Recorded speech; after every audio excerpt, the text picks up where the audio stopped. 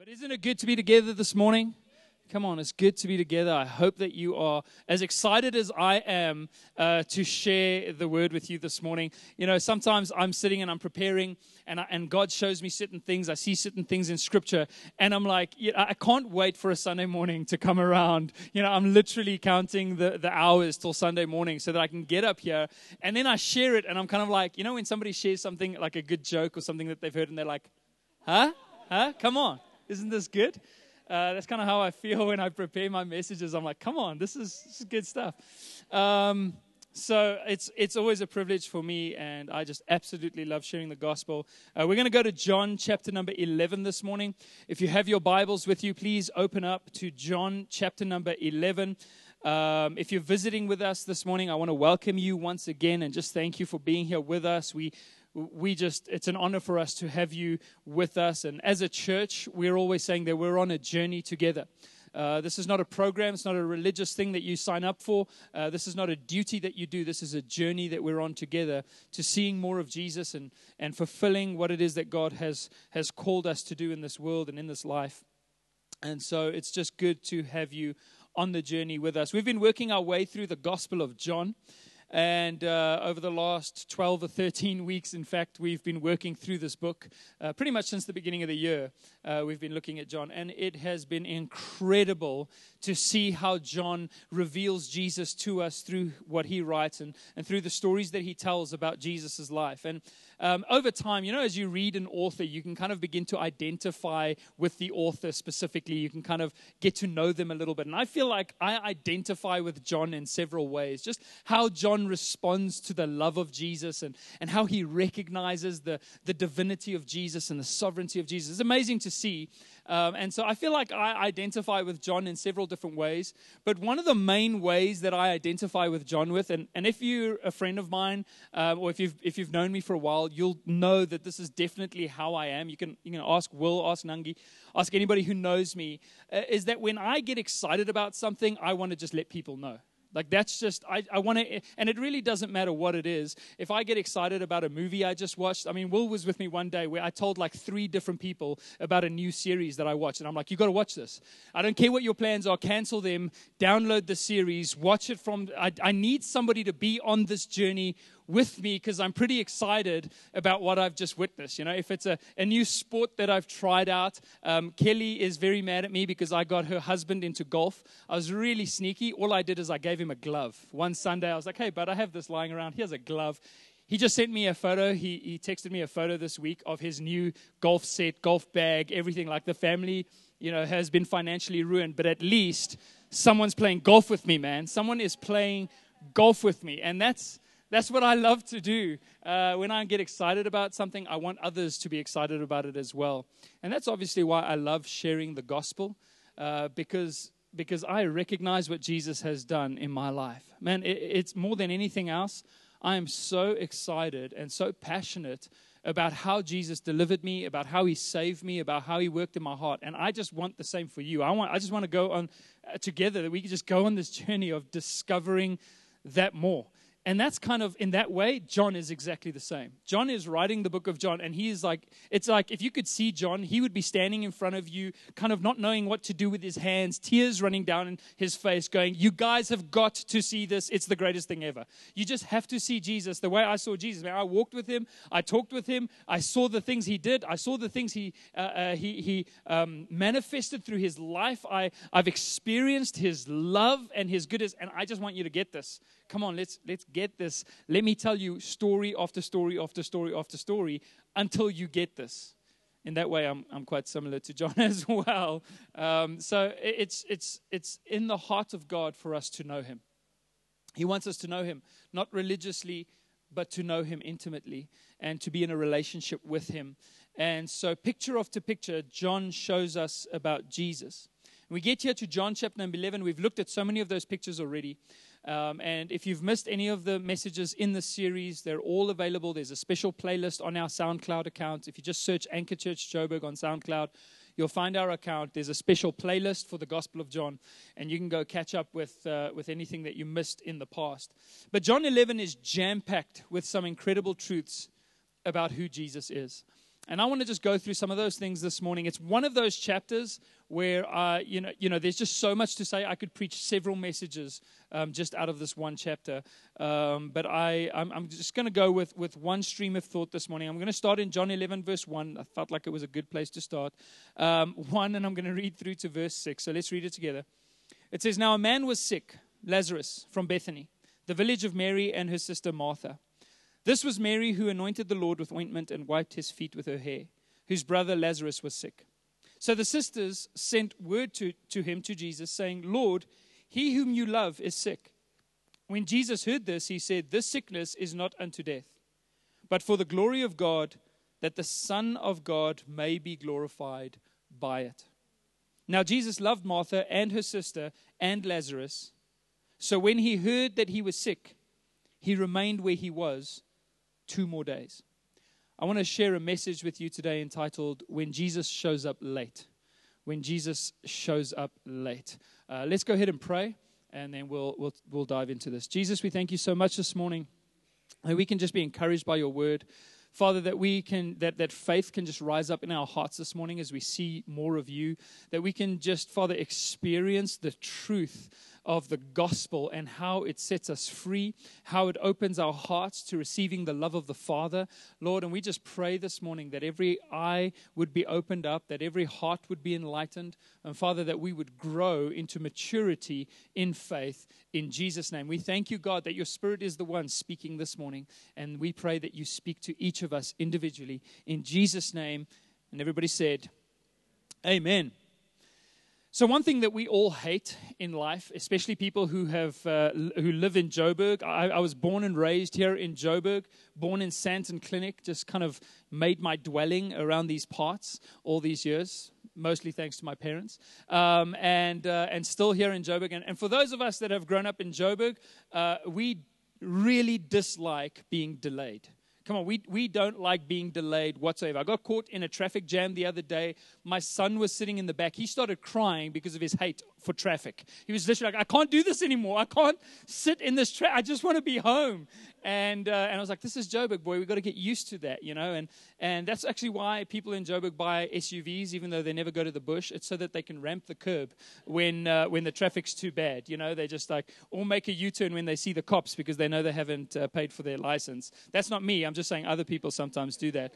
And so, we hate being delayed as people in general. If you've ever sat in an airport and heard, the voice come over the intercom saying that the flight has been delayed, or if you've gone to a doctor's room, a waiting room in the middle of winter and rushed to get there only to wait for an hour for your appointment, or if you've ever gone to get a license at the licensing department, right? That is the worst thing. Home Affairs and the licensing department is like, people would rather have someone pull all their nails out one by one than go stand in that queue. And I remember getting there with my wife one day. We went to go and get our licenses renewed, or her license had expired, and we had to go and get a new one. And so we went out there, and where you actually do the tests for the licensing, it's upstairs. The queue came out of this door of the room, down the passage. It was a long passage all the way down the stairs. It kind of snaked around the lobby and went out the front door, and people were lining up from outside. And this is like 7 a.m. People are already lining up outside. And I got there, and I was just like, I can't do this. Maybe it might be, more pleasant to sit in prison for not having a license than standing in this queue. And so, here's a great tip. We mentioned some of the guys that are pregnant, some of the couples that are pregnant. Here's a great tip for you guys. My wife was pregnant at the time. When your wife is pregnant, vote, do your licensing, go to Home Affairs, get that passport, because that belly is a one-way ticket to the front, my friend. A one-way ticket. I am seriously looking into one of those pregnancy suits for the next time that I want to go get a license, because my wife was pregnant at the time. I was just like, how are you going to make this pregnant woman stand in the back of this queue? What has become of us as a society? And they were like, you're right, sir, straight to the front. And I was like marching my wife, sorry guys, she's, right to the front. It was awesome. So if you need to go to the licensing department, all you need is a pregnant wife.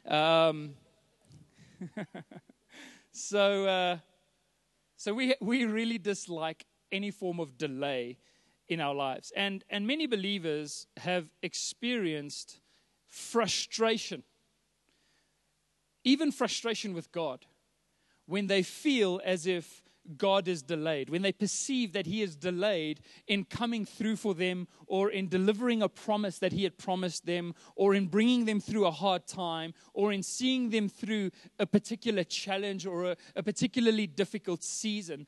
Many of us have experienced frustration with God because we feel as if God's delayed. God isn't showing up at the time that we thought He was going to show up. He's not following our timeline. In fact, in one place in 2 Peter chapter 3, it actually says, just so that you know, one day with God is like 1,000 years, and 1,000 years is like one day. In other words, whatever your timeline is, don't worry about it, because God has His own timeline. And it can be really, really frustrating, if we're just honest for a moment this morning, in our lives as Christians, when we trust God for certain things and feel as if He's letting us down, feel as if He's not coming through on His promises. This is a reality that many of us as Christians have had to wrestle with. And quite often Christians mistakenly arrive at one of two conclusions when God delays. The first conclusion that they come to is that God doesn't care about my situation. Now, this is one of those things where theologically we all know that God cares, right? It's in the Bible. We learned about it in Sunday school. We all believe that it's true. God does care. He's a caring God. He's a loving God. He's a gracious God. But in your moment of pain, in your moment of agony, in your moment of desperation, when God doesn't show up as instantly as we expected Him to, there's this seed of doubt. There's this voice that comes and goes, does God actually care? Was all that stuff I knew, was all that stuff I've prayed about, was all that stuff I learned about in church, was it actually true? Come on, has anybody been there? Where you just begin to wonder, like, does God actually care? Does He actually see what I'm going through? And why does He continually allow me to walk this thing out if He really cares? So that's the first conclusion that people often come to, is that God just doesn't care. And the second thing that people move to, and normally there's a progression. They go, does God care? Well, He does. Well, then why is He not doing what I need Him to do? Well, it must be because of something I've done. That's the second conclusion people often come to mistakenly, as they go, I must be blocking whatever it is that God wants to do.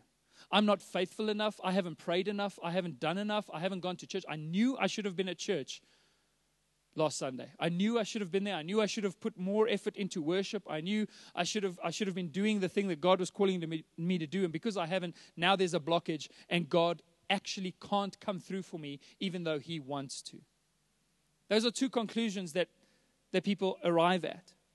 And this is where John 11 speaks so powerfully into this situation, into that frustration. And that's what I love about the Bible. It is such a gritty book. The Bible doesn't shy away from any difficult subject at any point. It just says the truth. It just speaks. And even in this situation, the Bible recognizes that there is frustration for us on this journey many times, and that frustration is actually part of the journey, and it speaks into that situation unashamedly.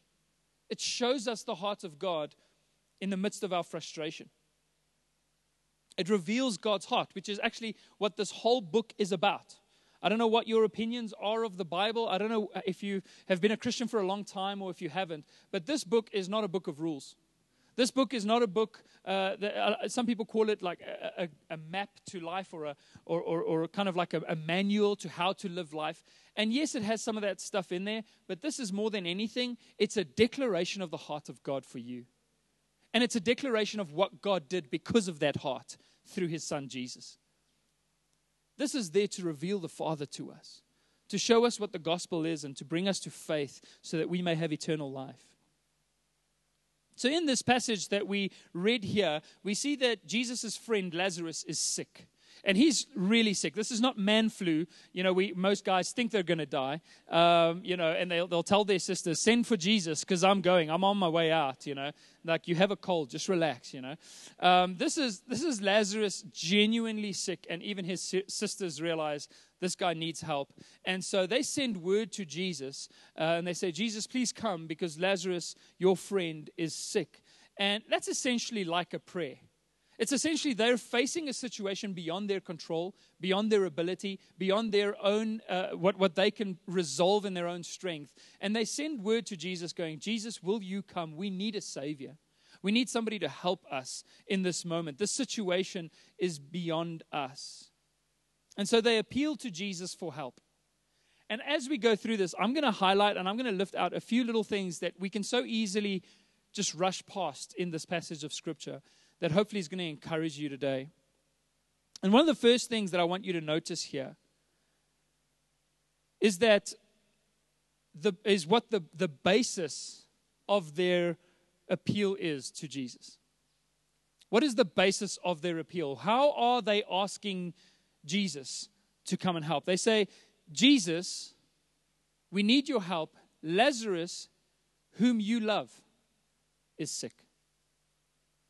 That's the basis of their appeal. You notice that? They have some genuine spiritual intelligence here. They know what it is to have intimacy with God. These were Jesus' friends. He had hung out in their house. They had sat at his feet while he taught. They understood who he was. They recognized him as the Savior. They recognized the gospel. And so when they send word for Jesus, they don't send word for Jesus saying, hey, Jesus, Lazarus is a really good guy, and he has been serving you faithfully. He's allowed you into his home. He's fed you and he's clothed you. He's done so much for you, Jesus. So, Jesus, please, will you therefore come and heal him? They don't mention any of Lazarus' credentials. They don't even mention Lazarus' love for Jesus. They simply say, Jesus, he whom you love is sick. That's the basis of our prayer. That's the basis of our relationship with God. Not what we've done for him, but what he's done for us. Not our love for him, because our love is fallible. It goes up and down. It's like a roller coaster. We base our faith on God's love for us. Jesus, he whom you love is sick. I can't tell you how many times in my life I have disqualified myself from receiving from God because while I'm praying and asking God to do something, I recognize my own unworthiness in that moment and almost resolve to myself that this thing can't be mine. I can't really have faith for it because I haven't earned it. If you want to wrestle and struggle in your relationship with God, that's the way to do it.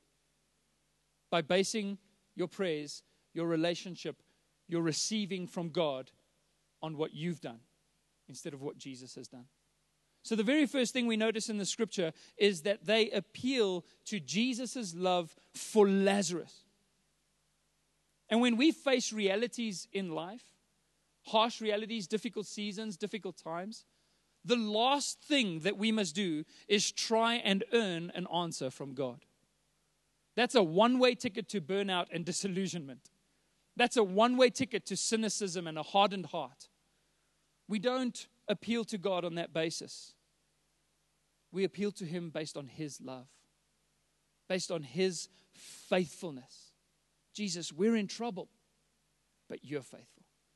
Jesus, we don't have what it takes, but you're committed to us. Jesus, we can't earn this, but your grace is sufficient. We must shift the focus of our faith. To have gospel-centric, biblical faith, we must shift it from religious faith. You know what religious faith is? Religious faith is believing in what you can do for God. We've got to shift from that, which isn't really faith in God at all. It's faith in our own abilities, and focus on Jesus, who is the author and the finisher of our faith. We've got to fix our eyes on Jesus. We've got to believe that he is faithful. And when we begin to believe this, what happens is that there's a true faith that rises up. It's a trust that rises up in our hearts.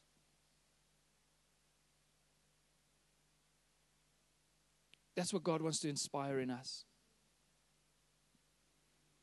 It's only when God opened my eyes to the gospel, when I really understood how committed Jesus was to me, that I was able to trust God as boldly as I do now. And I've still got a long way to go. God's still going, you haven't even begun trusting me yet. But before, I couldn't get past the first step because it was all about me. And so we appeal to God on the basis of his love. Listen to verse 5 and 6. It says, now Jesus loved Martha and her sister and Lazarus. So when he heard that he was sick, he remained where he was 2 more days. The first thing that I want to take out of that is that how the Bible reiterates God's love for this family.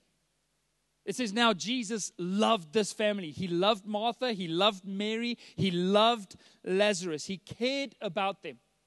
The Bible constantly wants to let us know, hey, regardless of how God responds to our prayers and in what timing, we must never be in doubt of the fact that he loves us.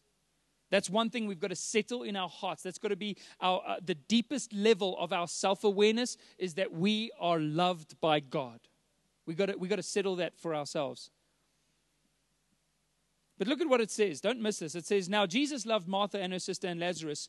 So when he heard that he was sick, he remained 2 more days. It says so. Jesus loved them, so he delayed. We could just read over that. He loved them, and because he loved them, he delayed. He remained 2 more days. It's because of his love.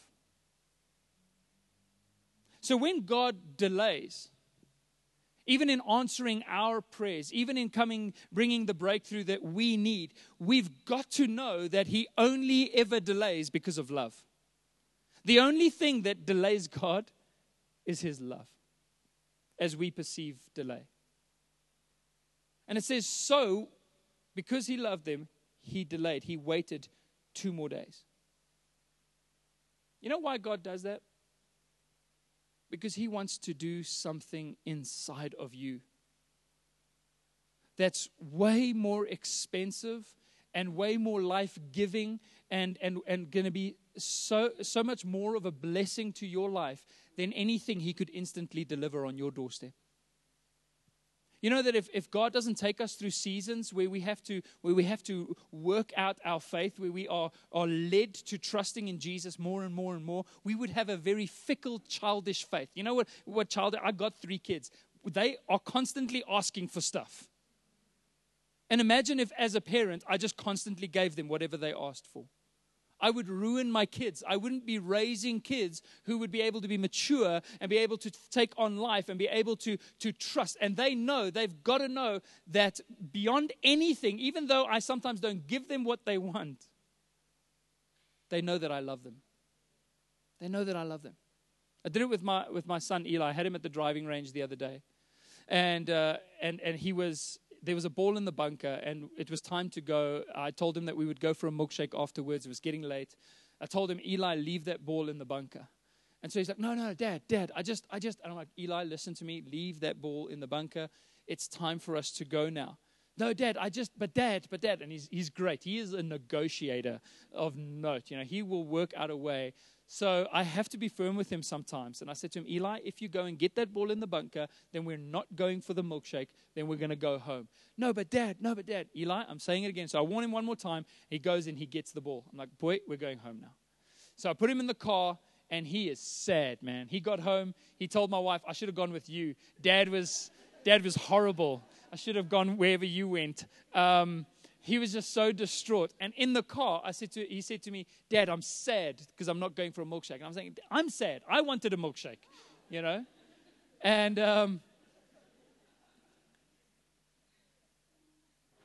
but one thing that my son knows, even though sometimes my actions would sadden him or offend his immaturity or his disobedience, what he knows is that I love him. And he knows, and I explained that to him. It's kind of what the Bible's doing here. It's, hey, so God loves them. So he delayed. God loves him because he wants to do something bigger in your life than just give you whatever you want right now. God loves you, so he wants to share something with you that's actually going to set you free and bless you for many years to come, as opposed to just delivering something on your doorstep in a moment. God loves, so sometimes he delays. He loves you. He cares about you. He's doing something on the inside of you. And so sometimes he'll allow you to face certain seasons and go through certain tough seasons so that you can grow in your trust of him. But again, let's not miss something that we read in verse 4. Because it's so easy for us, again, to just race past this. Because in verse 4, it says, when Jesus heard this, he said, this sickness is not unto death, but for the glory of God, that the Son of God may be glorified by it. So he gives a promise before he delays. He's already said, guys, trust me, this is all going to work out, and then he delays. You see, God never delays without first having delivered a promise. He's already told us. And that's where our faith begins to be stretched, is do we believe in the promise that God gave before the delay came? Do we believe in the promise that God gave us before the delay came? And what that really boils down to is, do you trust that God loves you in spite of how difficult the season might be right now? Are you able to hold fast to the promise that he gave you, and by his grace walk through that season? Because he remains faithful. My wife and I had to walk through this journey. Many of you know this, but in 2009, my wife and I lost a baby in January and then a set of twins in June, and also our ability to have kids. And we tried IVF later that year, and then that failed. And so lost 3 babies, our ability to have kids, a lot of money, a lot of heartache. And at that point, we never knew if we would be able to have kids. So but just before all of that happened, somebody gave us a word. And in that word, they actually said that the devil's going to come against you in your life. And this guy turned to my wife and he says, but you will be fruitful. And so that's, at that time, we were able to just go, and this is what we learned. This wasn't just like, oh, that's it, let's do this. It was a journey. It was a process. We felt a lot of heartache, a lot of frustration, a lot of this angst and this, anger even with God. And through that, God said, I gave the promise. Do you trust me? I'm faithful. Yes, I'm delaying you having kids, but it's because I'm doing something in your life. And I got to tell you that it was through that season that my theology failed me, my strength failed me. I recognized my own frailty, whereas before I was very self-righteous. I recognized that there's nothing in me that I can claim as good. And I stood before God, and we got to a point where we just said, okay, God, we trust you. Even if we never have kids, we trust you. We believe that you are good and that you're doing something in us that we may not understand right now. But it's going to be for our benefit and for the benefit of those that you would bless through our lives. And it's in that season that for the first time, God opened my eyes to genuinely see the gospel. Genuinely see the gospel and what it is that Jesus had done for me. And it's become such a part of who I am. That's what I'm preaching. If you've been part of Anchor for a while, you'll know that I'm constantly encouraging people to take their eyes off of themselves and put it on Jesus. Because there was something that God did in me. And part of that word that somebody gave us before, they actually said the same measure of comfort that you receive in this season, in the future, you will comfort others also. You see, sometimes what God is doing in your life is not just for you. It's for how he is choosing to work through you to bless others again. And so it's a joy for me, like this morning, when we can say, hey, we've been praying for couples to receive kids, and here they are, they're pregnant. God is doing what he had destined to do because he loves us and because he loves all of us. And so we had to walk that journey of learning to trust in God. I found this incredible scripture in Hebrews 6, verse 11. It says, verses 11 and 12. And it says, and we desire each one of you to show the same earnestness to have the full assurance of hope.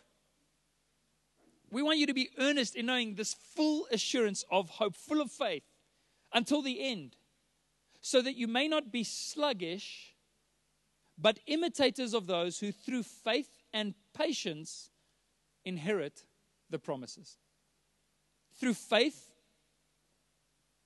and patience, inherit the promises. You see, part of faith, what comes out of true faith, is also patience. How do we inherit the promises? Is it just a snap your fingers, here it is? Sometimes there's a process of faith and patience. And God works that maturity. You know, to be patient is a part of becoming mature, where you can actually wait for things and delay your own gratification and say, okay, I'll hold on for this. That's what happens when you become more mature. The scripture says that we want you to be full of hope. You know the promise. You know God's love. You know what He's done for you. You know how He feels about you. You know how committed He is to you. So therefore now, through faith and patience, you inherit His promises. Another thing that I notice in that scripture is it doesn't say through faith and patience you earn the promises. Through faith and patience you achieve the promises. Through faith and patience you draw the promises out of the heavenly cloud of glory and bring it down into your lap. It says you inherit. This is your inheritance. It's your birthright. The promises of God are not something that you need to achieve or earn in your own strength. They are yours because you're in Christ. The Bible says that in Him, in Christ, all the promises of God are yes and amen. It even says, and I love how Paul writes this, he goes, they're not yes and no. He says that in Scripture. The promises are not yes and no. In Christ, it's not a yes sometimes, no other times. All of His promises are for us in Jesus' name. If He has given a promise, it is ours. It's our inheritance as children of God, and we receive it through faith and patience. Trusting God to do what He wants to do in our lives. My question to you this morning is, do you trust what God is doing in you while you wait? Because waiting time is not wasting time. The time that you spend waiting on God is not a waste. It's deepening your relationship with Him, which is a greater blessing than anything that you could receive from His hand.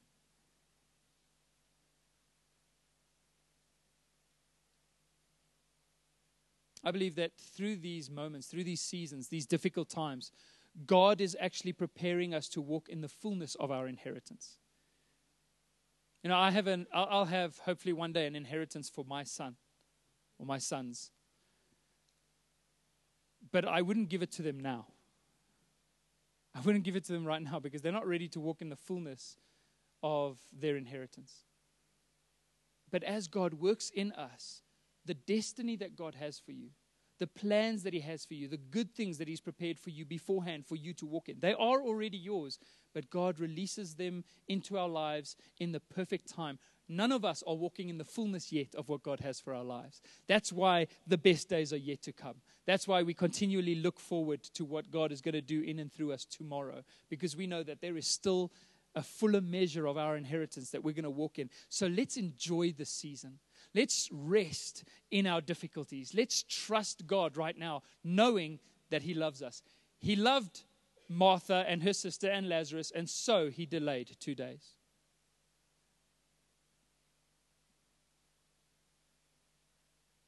Ultimately, when God does what He wants to do in our lives, it'll bring glory to Him.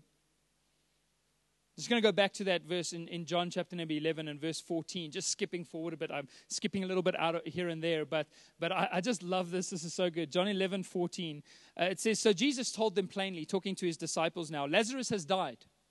They were stuck in a bit of confusion there. They were like, He first said to them, hey, Lazarus is asleep. They're all like, that's great. That means he's getting better. He's like, no, guys, you don't get it. When I say he's asleep, I'm actually saying he's died. And so it says in verse 14, then Jesus told them plainly, Lazarus has died, and for your sake, I'm glad that I was not there, so that you may believe, but let us go to him. Jesus, you've been in the sun too long. I mean, this Middle Eastern heat is taking its toll on what you're saying right now, because Jesus is outright going, yep, guys, Lazarus is dead now. I delayed, he's dead, but I'm glad, so let's go. And they must be, and I love Thomas's response in the next verse. I think if Thomas was alive today, he would be like a late night talk show host, because he has that perfect blend of sarcasm and cynicism that just goes so well with late night talk shows, you know. And so Jesus goes, hey, I'm glad that Lazarus is dead, so let's go. Thomas turns around. Thomas, called the twin, said to his fellow disciples, let us also go, that we may die with him. That's just like, okay, Jesus, let's all go and we'll all die. He just doesn't get this. And you know what's the craziest thing? That this kind of like throwaway line of a little bit of cynicism from Thomas, it gets recorded in Scripture. It actually gets written down in Scripture. You know why? Because God is saying, I know that you're going to experience the frustration.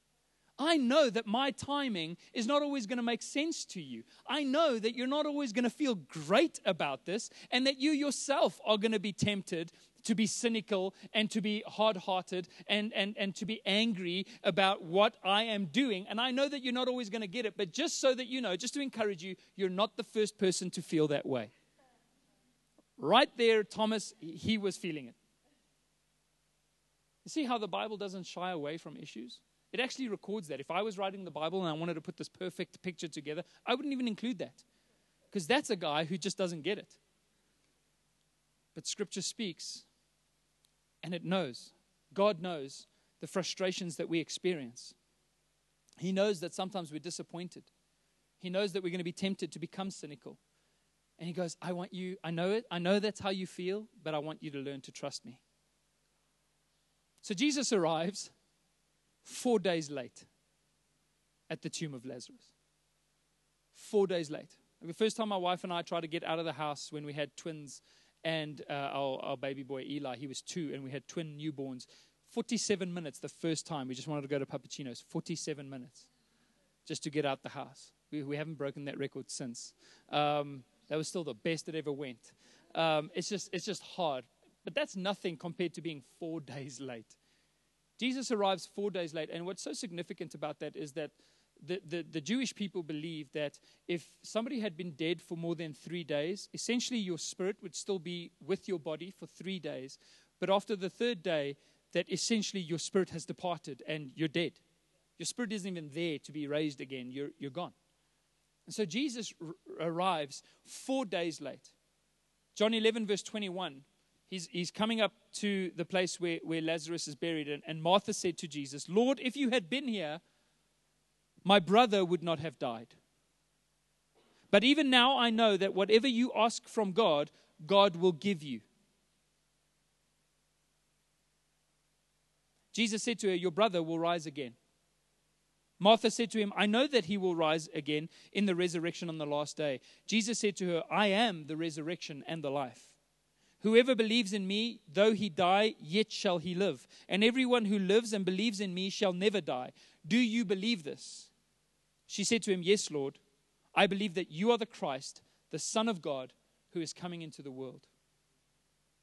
The first thing that Martha says is, even now. 4 days later, my brother is dead, but even now, I hold on to the promise. Even now, I know that if you say it, if you speak it, if you ask the Father in heaven, I know that you'll come through. Even now. Even now. You know, there's some times where we think God can do it now. Maybe God can do it now. Maybe there's still time for God to do it. And then we're like, okay, God, you missed your opportunity. But God goes, I'm not bound by your time frames. Even now, I could do it. Even now, whatever it is that you need, I can do it. And what Jesus then does in that moment, Martha holds to the promise. But in that moment, Jesus uses that scenario to declare a greater truth about himself. And there it is. There it is. That's what he was doing all along. That's what this whole thing was about. He wasn't just going to go there to do a miracle. He wanted people to see more of who he was. He wanted to declare a greater truth about who he is. And that's what God does. That's what his love causes him to do in our lives, is that when he delays, when we go through the frustration, when we wrestle with the realities of our own theology, when we face those things, Jesus often comes and declares something about himself.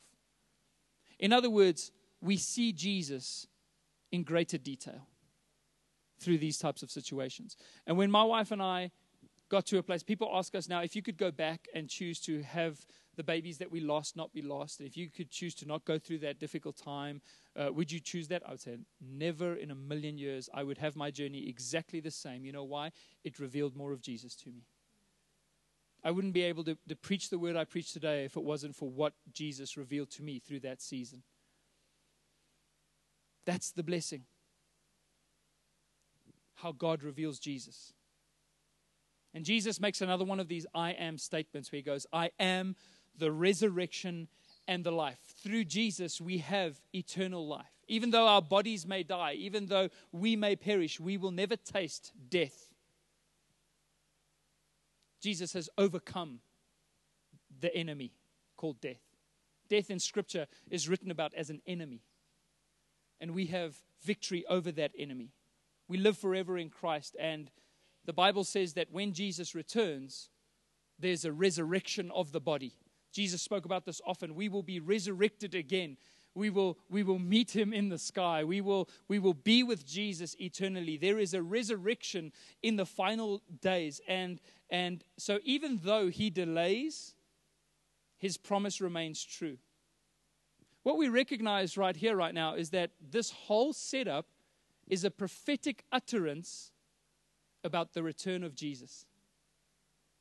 That this is more than just God will show up in your situation right now and do what you're holding out for and do what you're trusting him for. This is saying that even though God may delay in his return, the second coming of Jesus, that the promise remains sure. That the resurrection of the saints remains true. 2 Peter 3, 9 and 10. I'm almost done this morning. It says, the Lord is not slow to fulfill his promise, as some count slowness, but is patient towards you. You see, there's a promise of Jesus' return, where he will return and we will be resurrected and we will be moved into heaven eternally. But he's not slow, but he's patient because he loves.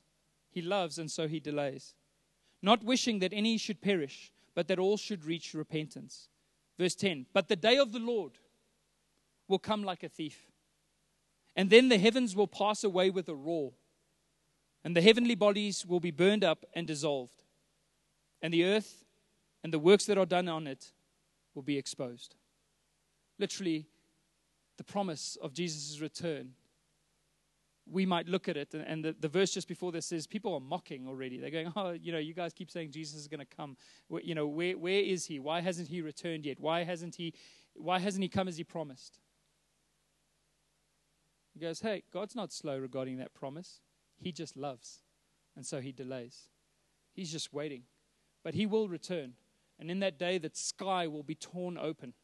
And God will come in power, and the heavenly bodies will melt like wax before him. The mountains, the Bible says, will melt like wax. He's not slow, he's patient. He loves, and that's why he waits. And he will show up, just like he showed up on the day of Lazarus. And in the day that he shows up, the resurrection will occur. On the day that he shows up, the dead will be raised. So there's this beautiful passage, I'm going to end on this, but there's this beautiful passage where Jesus walks a little bit closer to the tomb of Lazarus, and Mary comes running out with some of her friends, and they're weeping. Jesus knows that he's about to raise Lazarus from the dead. He knows that he's the resurrection of the life, but the Bible says that Jesus was greatly moved, and then the shortest verse in all of Scripture says Jesus wept. Isn't that incredible? How much he loves. Even though he knows that he is ultimately going to resolve all things and restore all things and do everything he promised, even though he can already see how he's going to bless you in the future, that doesn't mean that the pain that you're feeling right now goes unnoticed. It doesn't mean that your frustration right now, he doesn't care about. Even though he knows he's already provided the solution, he weeps with Mary. Look, if I was there and I was there to raise the dead and I knew it was going to work, and people are crying, I'd be like, stop your crying. Stand back, everybody. Let me show you something. Jesus doesn't. He weeps with them. He is brokenhearted about our broken hearts. That's the Father that we serve. So John 11:38 says, then Jesus, deeply moved again, came to the tomb. It was a cave and a stone lay against it. Jesus said, take away the stone. Martha, the sister of the dead man, said to him, Lord, by this time there will be an odor, a stench, for he has been dead 4 days. Jesus said to her, "Did I not tell you that if you believed, you would see the glory of God?" So they took away the stone, and Jesus lifted up his eyes and said, "Father, I thank you that you have heard me. I knew that you always hear me." Jesus kind of like, he's praying for show here. He just wants them to know that Jesus is asking the Father. He wants them to know the source of the miracle. So he goes, "I know that you always hear me, but I said this on account of the people standing around, that they may believe that you sent me." When he said these things, he cried out with a loud voice, "Lazarus, come out." The man who had died came out, his hands and feet bound with linen strips and his face wrapped with a cloth. Jesus said to them, "Unbind him and let him go." I love the similarity between this cave with a stone that was laid against the stone, against the cave, and the tomb of Jesus that had a stone that was rolled in front of that tomb. What I recognized in this moment is that even as Jesus defeated death, when the stone was rolled away from his tomb, this again, a prophetic utterance of what Jesus would do for all of us as he rolls away the stone. You know, the Bible says that our hearts are like stone. God, the Bible says God will remove your heart of stone from you and give you a heart of flesh, a heart that knows him, a heart that can have intimacy with him. Our hearts are like those tombs. And Jesus steps up to our dead hearts, our stone cold hearts, and he tells them, "Roll away the stone." And you know what we sometimes say? "Hey God, there's a stench in there, man. I just don't know if I want to open up what's happening in here to you. I don't know if I can reveal this to you. I don't know if it's okay." And Jesus is not afraid of our stench. He's not afraid of the death that we dwell in. He says, "Did I not tell you that if you believed, you would see my glory?" He says, "Take that stone away." They take it away, and he calls forth life from within our hearts. He calls forth life from within us. And Lazarus kind of staggers forward, and he's still wrapped in the grave clothes that they wrapped him in. I mean, he's just, you can imagine literally like a mummy coming forth out of this tomb, and he can't see where he's going. He can't run. He can't be excited. He can't see anything. And Jesus makes a command. He says, "Unbind him and let him go." You see, that is what God does in our lives. Not only does he bring us into new life, but he unravels us. He unbinds us from the residue of death, from the remains of death, from the grave clothes. And that's the process of sanctification. That's why he delays, because he's unbinding you. He is taking away the things that still hold you back from serving him. There's a process of unbinding whereby God delivers us from every form of death and faithlessness in our lives. And that's why he sees this process out. That's what Jesus is doing while we wait. He's unbinding us from the grave clothes of death, so we can live a life with a full assurance of hope, full of faith, trusting that our Father is doing something miraculous in our hearts and lives. Isn't that incredible? Come on, I don't want to just be reborn. I don't want to just kind of come out of the grave. I want to be delivered from every form of death in my life. I want to be unbound from the things that hold me back from serving God. And he's going to do it. But sometimes he does it best through a difficult season. And what I want to encourage you with this morning is whatever season you're in, whatever season you're going through, whatever season you may go through in the future, just keep trusting in the love of God and in the promises that he gave you, because it's your inheritance. Amen? Let's pray together.